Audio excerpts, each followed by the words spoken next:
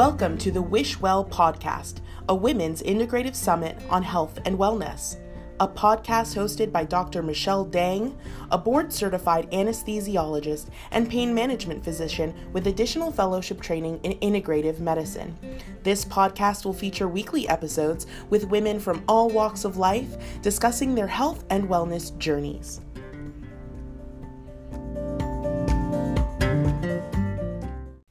Hi everyone, it's Dr. Michelle Dang with the Wish Well podcast.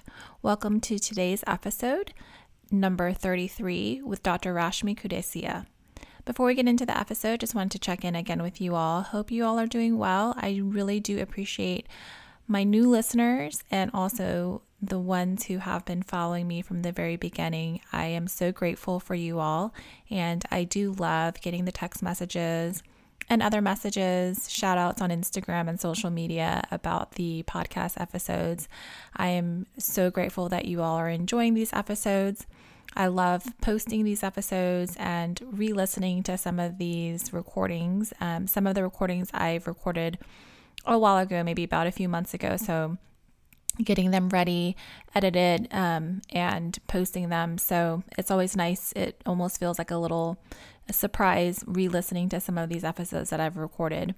So in this episode, I am talking to Rashmi, who actually coincidentally also lives in Houston. Because of the pandemic, we haven't been able to meet in person, but hopefully we can soon. And a few months ago, when the pandemic first started, I hopped onto her live stream on Instagram and talked a little bit about fitness, which I think I had posted it on my website as well. I recorded the episode that we talked about together and posted it on, I believe, YouTube. So if you want to check it out, you can definitely check it out. But I do want to tell you all a little bit more information about her.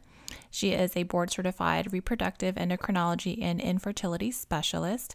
She completed her degree in biology and medicine from Brown University and her MD with honors from Duke University School of Medicine. Then she pursued her residency in OB-GYN in New York, followed by her REI fellowship and a Master's of Science in Clinical Research Methods, also in New York.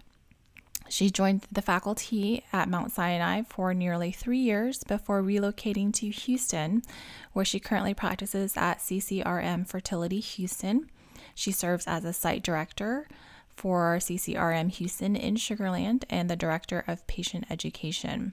New York and Houston and Sugar Land are very different, aren't they? She holds national leadership roles in organized medicine, regularly presents and publishes scientific research, and enjoys teaching the Houston area OB-GYN residents and medical students. She promotes women's health advocacy through community work and social media, with special interest in access to fertility knowledge, counseling, and care.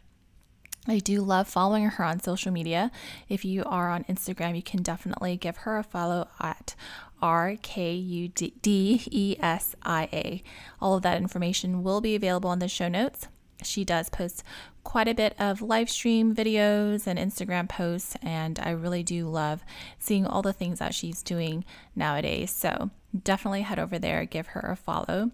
As always, if you do like what you're listening to, please send me a comment, leave me a message, a rating, review. You can follow the podcast Instagram page at wishwell.health. You can also send me a note on my Instagram page as well, Michelle Dang, MD. Other than that, take care. I will talk to you all next week.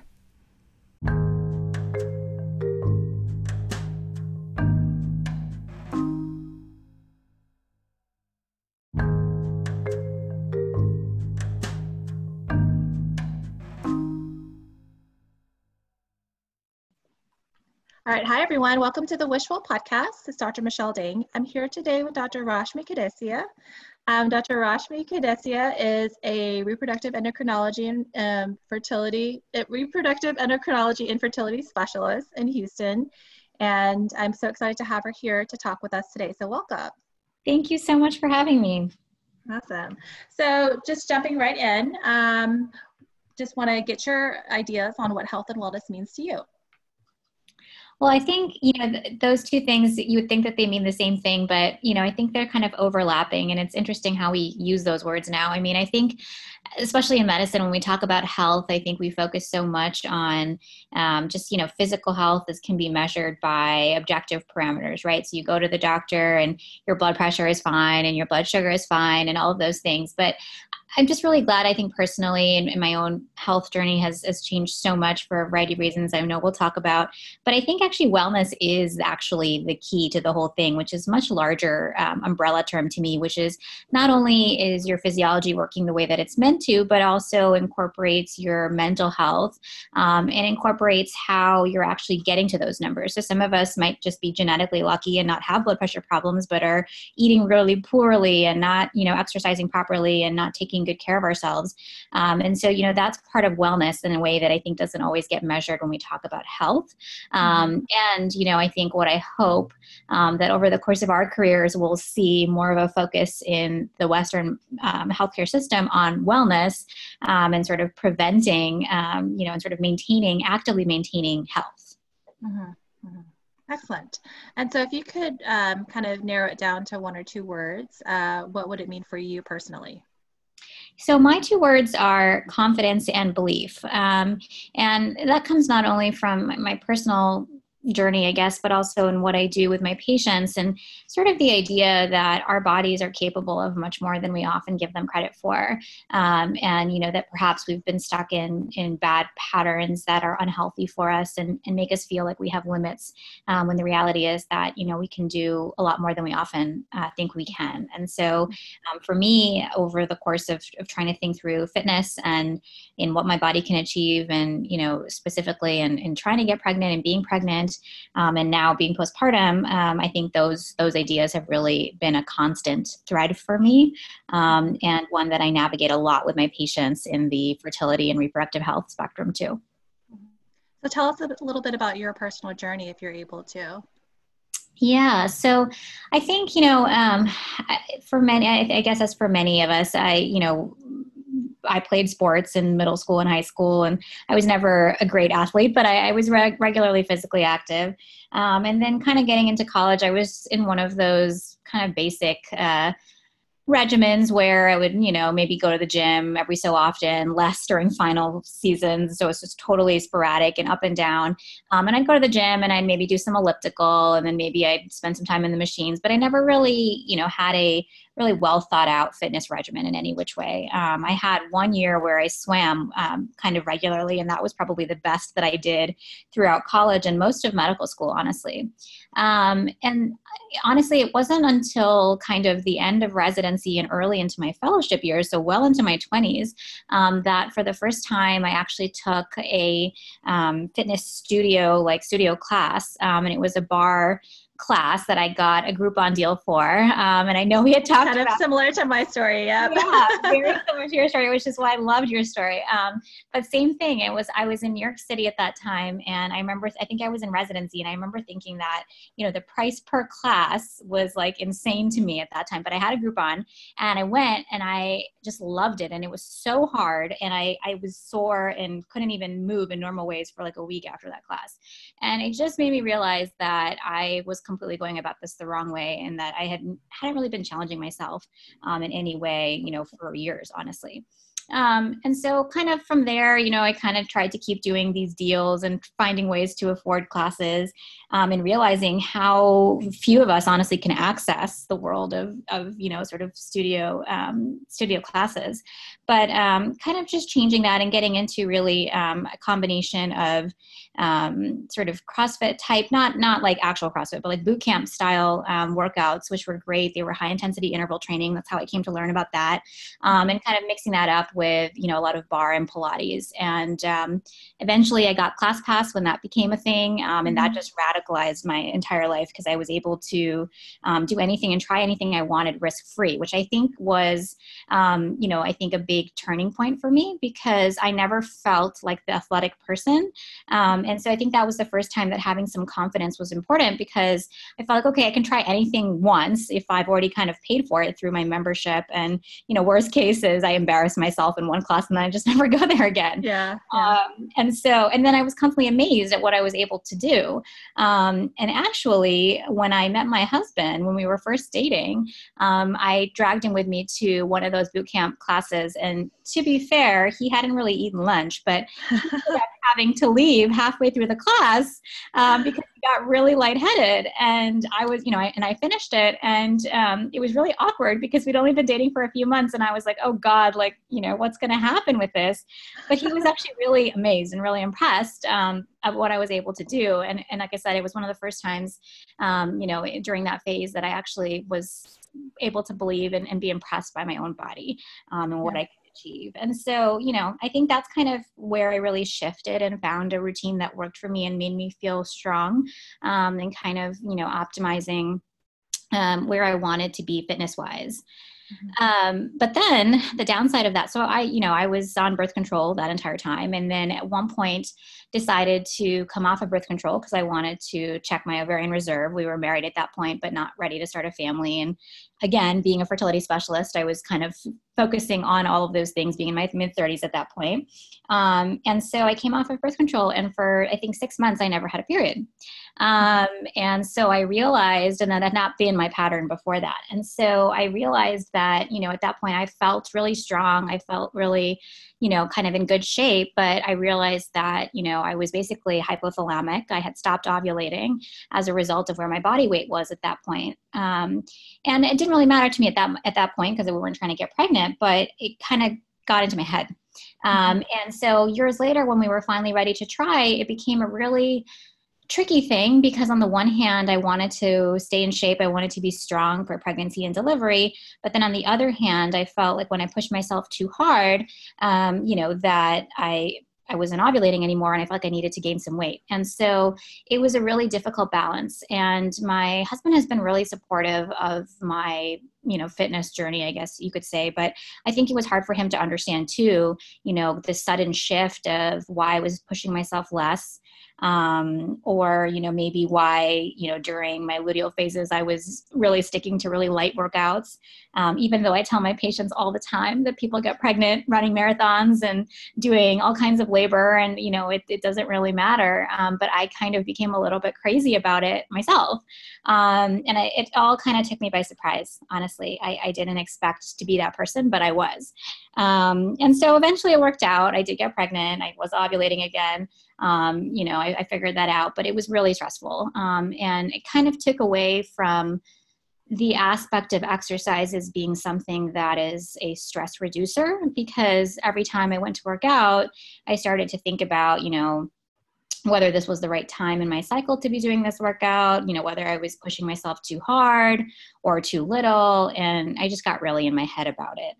And so, that's been a tricky thing to navigate, during that time. And honestly now, again, because with breastfeeding, maintaining an adequate milk supply, it's the same thing. You feel like you don't want to push yourself too hard and drop your supply. And so it's, it's been kind of a long journey of that. I mean, honestly, the trying to get pregnant, being pregnant, and then breastfeeding is, like a 2+ year journey for most women for one baby.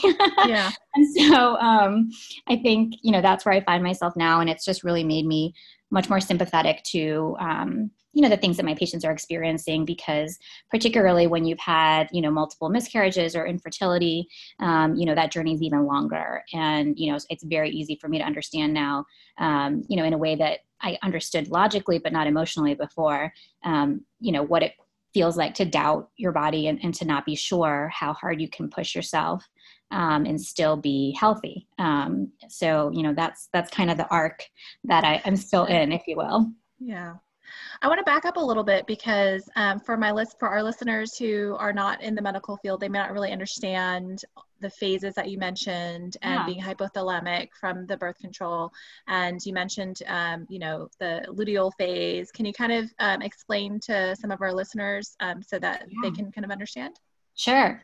So, for us, I think, as women, I think the most easy way to understand it is that we evolved, think back to prehistoric times, we evolved in such a way that our brain sort of determines each month, is it the right time? Does it seem like the right time to get pregnant? And really the only reason that we do have a menstrual cycle and ovulate and release an egg is all in the purposes of getting pregnant from an evolutionary standpoint. And so if our body perceives, because there's too much stress for any reason, or because we're not eating enough, or because we're working out too hard, and our weight, is off from the thresholds that our brain has determined, then we basically stop ovulating. And that can oftentimes just result in not having a period for months at a time. And that's the kind of thing we often associate with, gymnasts and ballerinas and kind of the really elite athletes, but it happens to, regular people too. And so that was what I found. And the part of the brain that controls that is the hypothalamus. And so when we find that people are just working out, really pushing themselves hard and maybe not balancing that with sufficient nutrition, and then they end up without a period, then that sort of creates this, what we call hypothalamic, state of either no period or no ovulation. And so that's kind of where I was. And then, once you do start ovulating, that second phase after the egg is released, from there up until you get pregnant or until the next period comes, is that second half of the cycle is the luteal phase. And so, it's the follicular phase is the first half, and then the luteal phase. And many women will relate to this in that sort of, what we call that 2-week wait window, where it's after you've ovulated, but you're waiting to find out if you're pregnant or not.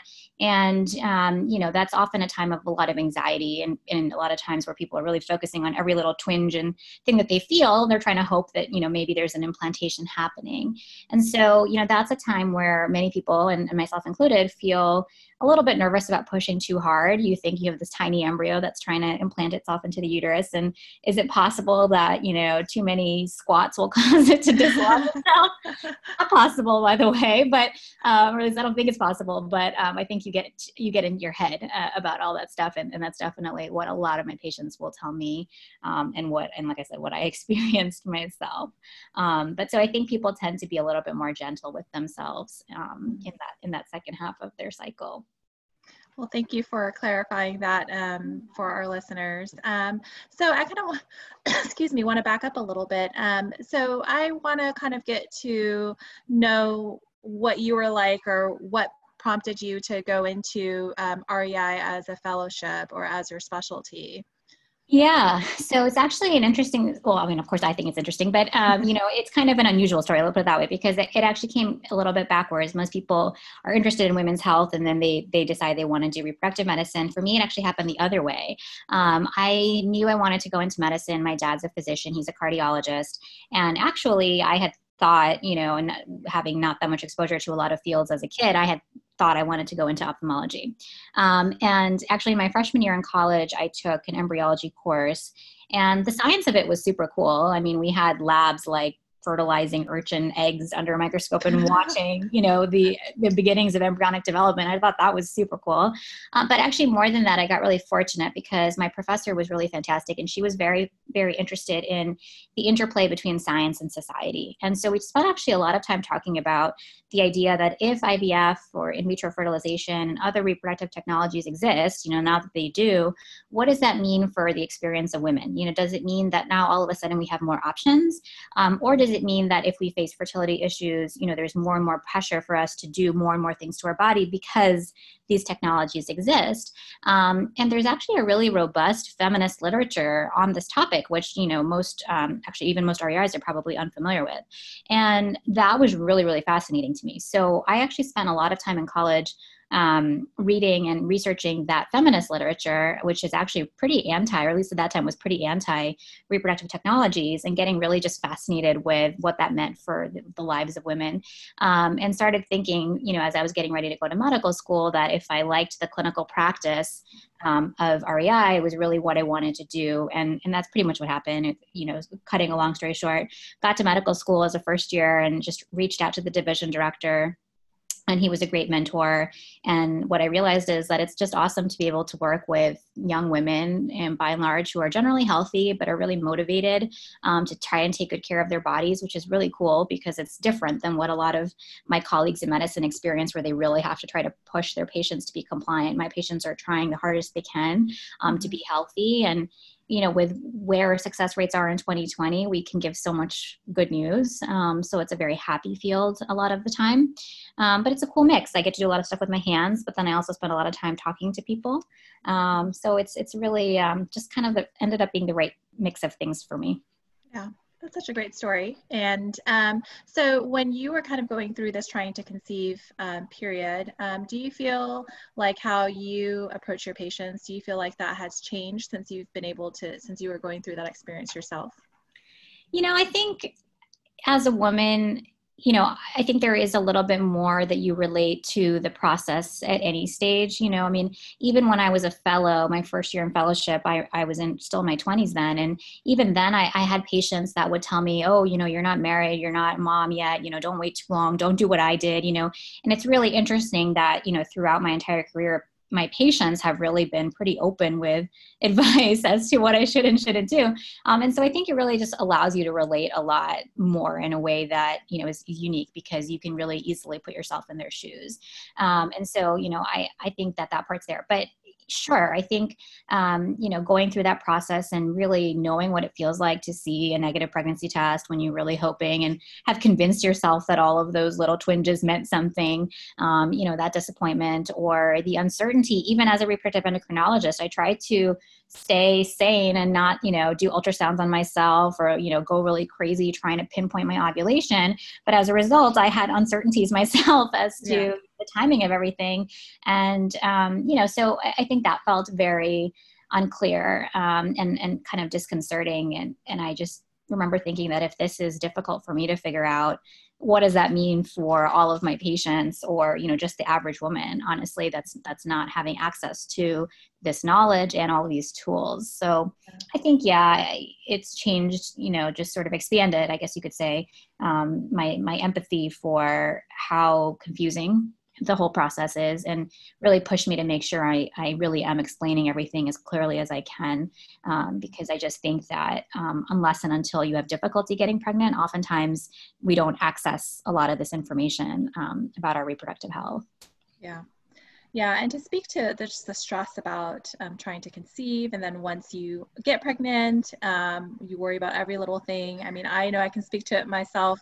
At least, my son is 11 now, and thank God he's healthy. But, and throughout the whole process, when I was trying to get pregnant, I mean, everything is so stressful, and you're like on edge. And so I can definitely empathize with everything that you probably went through and your patients have gone through.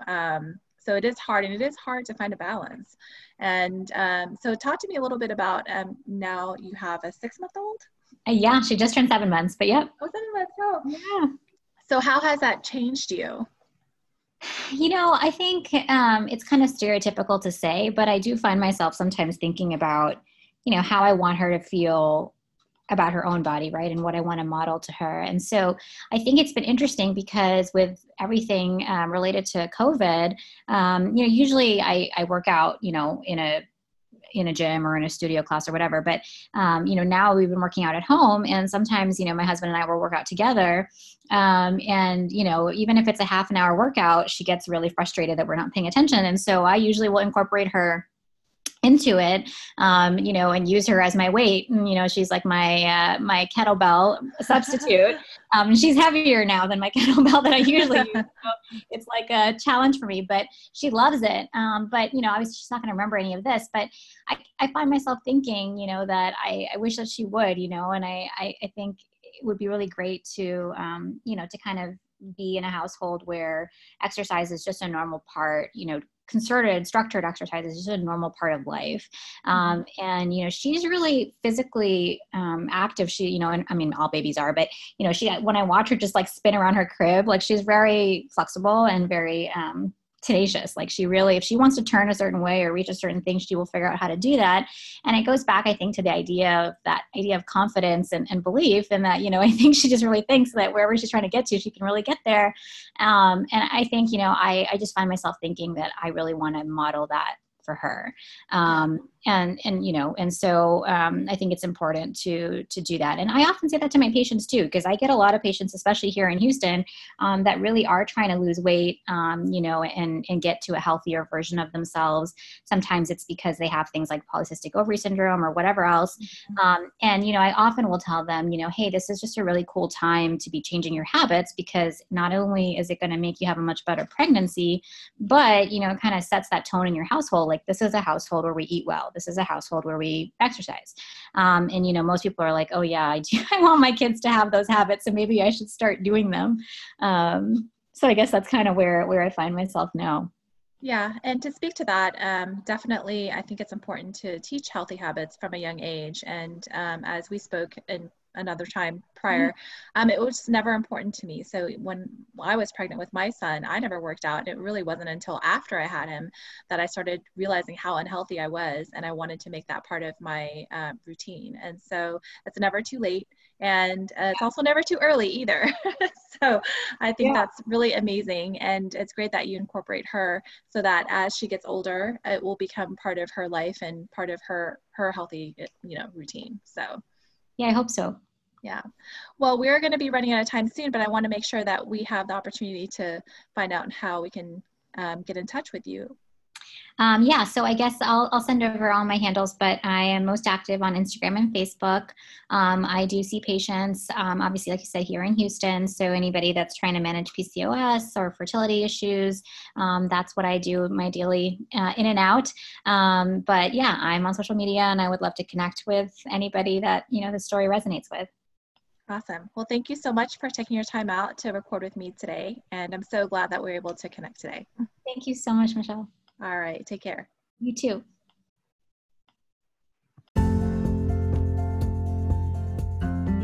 Thank you for listening to this episode of the Wish Well podcast. I hope you enjoyed it. Please subscribe and follow along every week for new episodes. You can find us on Instagram at wishwell.health and at our website, wishwell.health.blog. Until next time, I wish you health and I wish you wellness.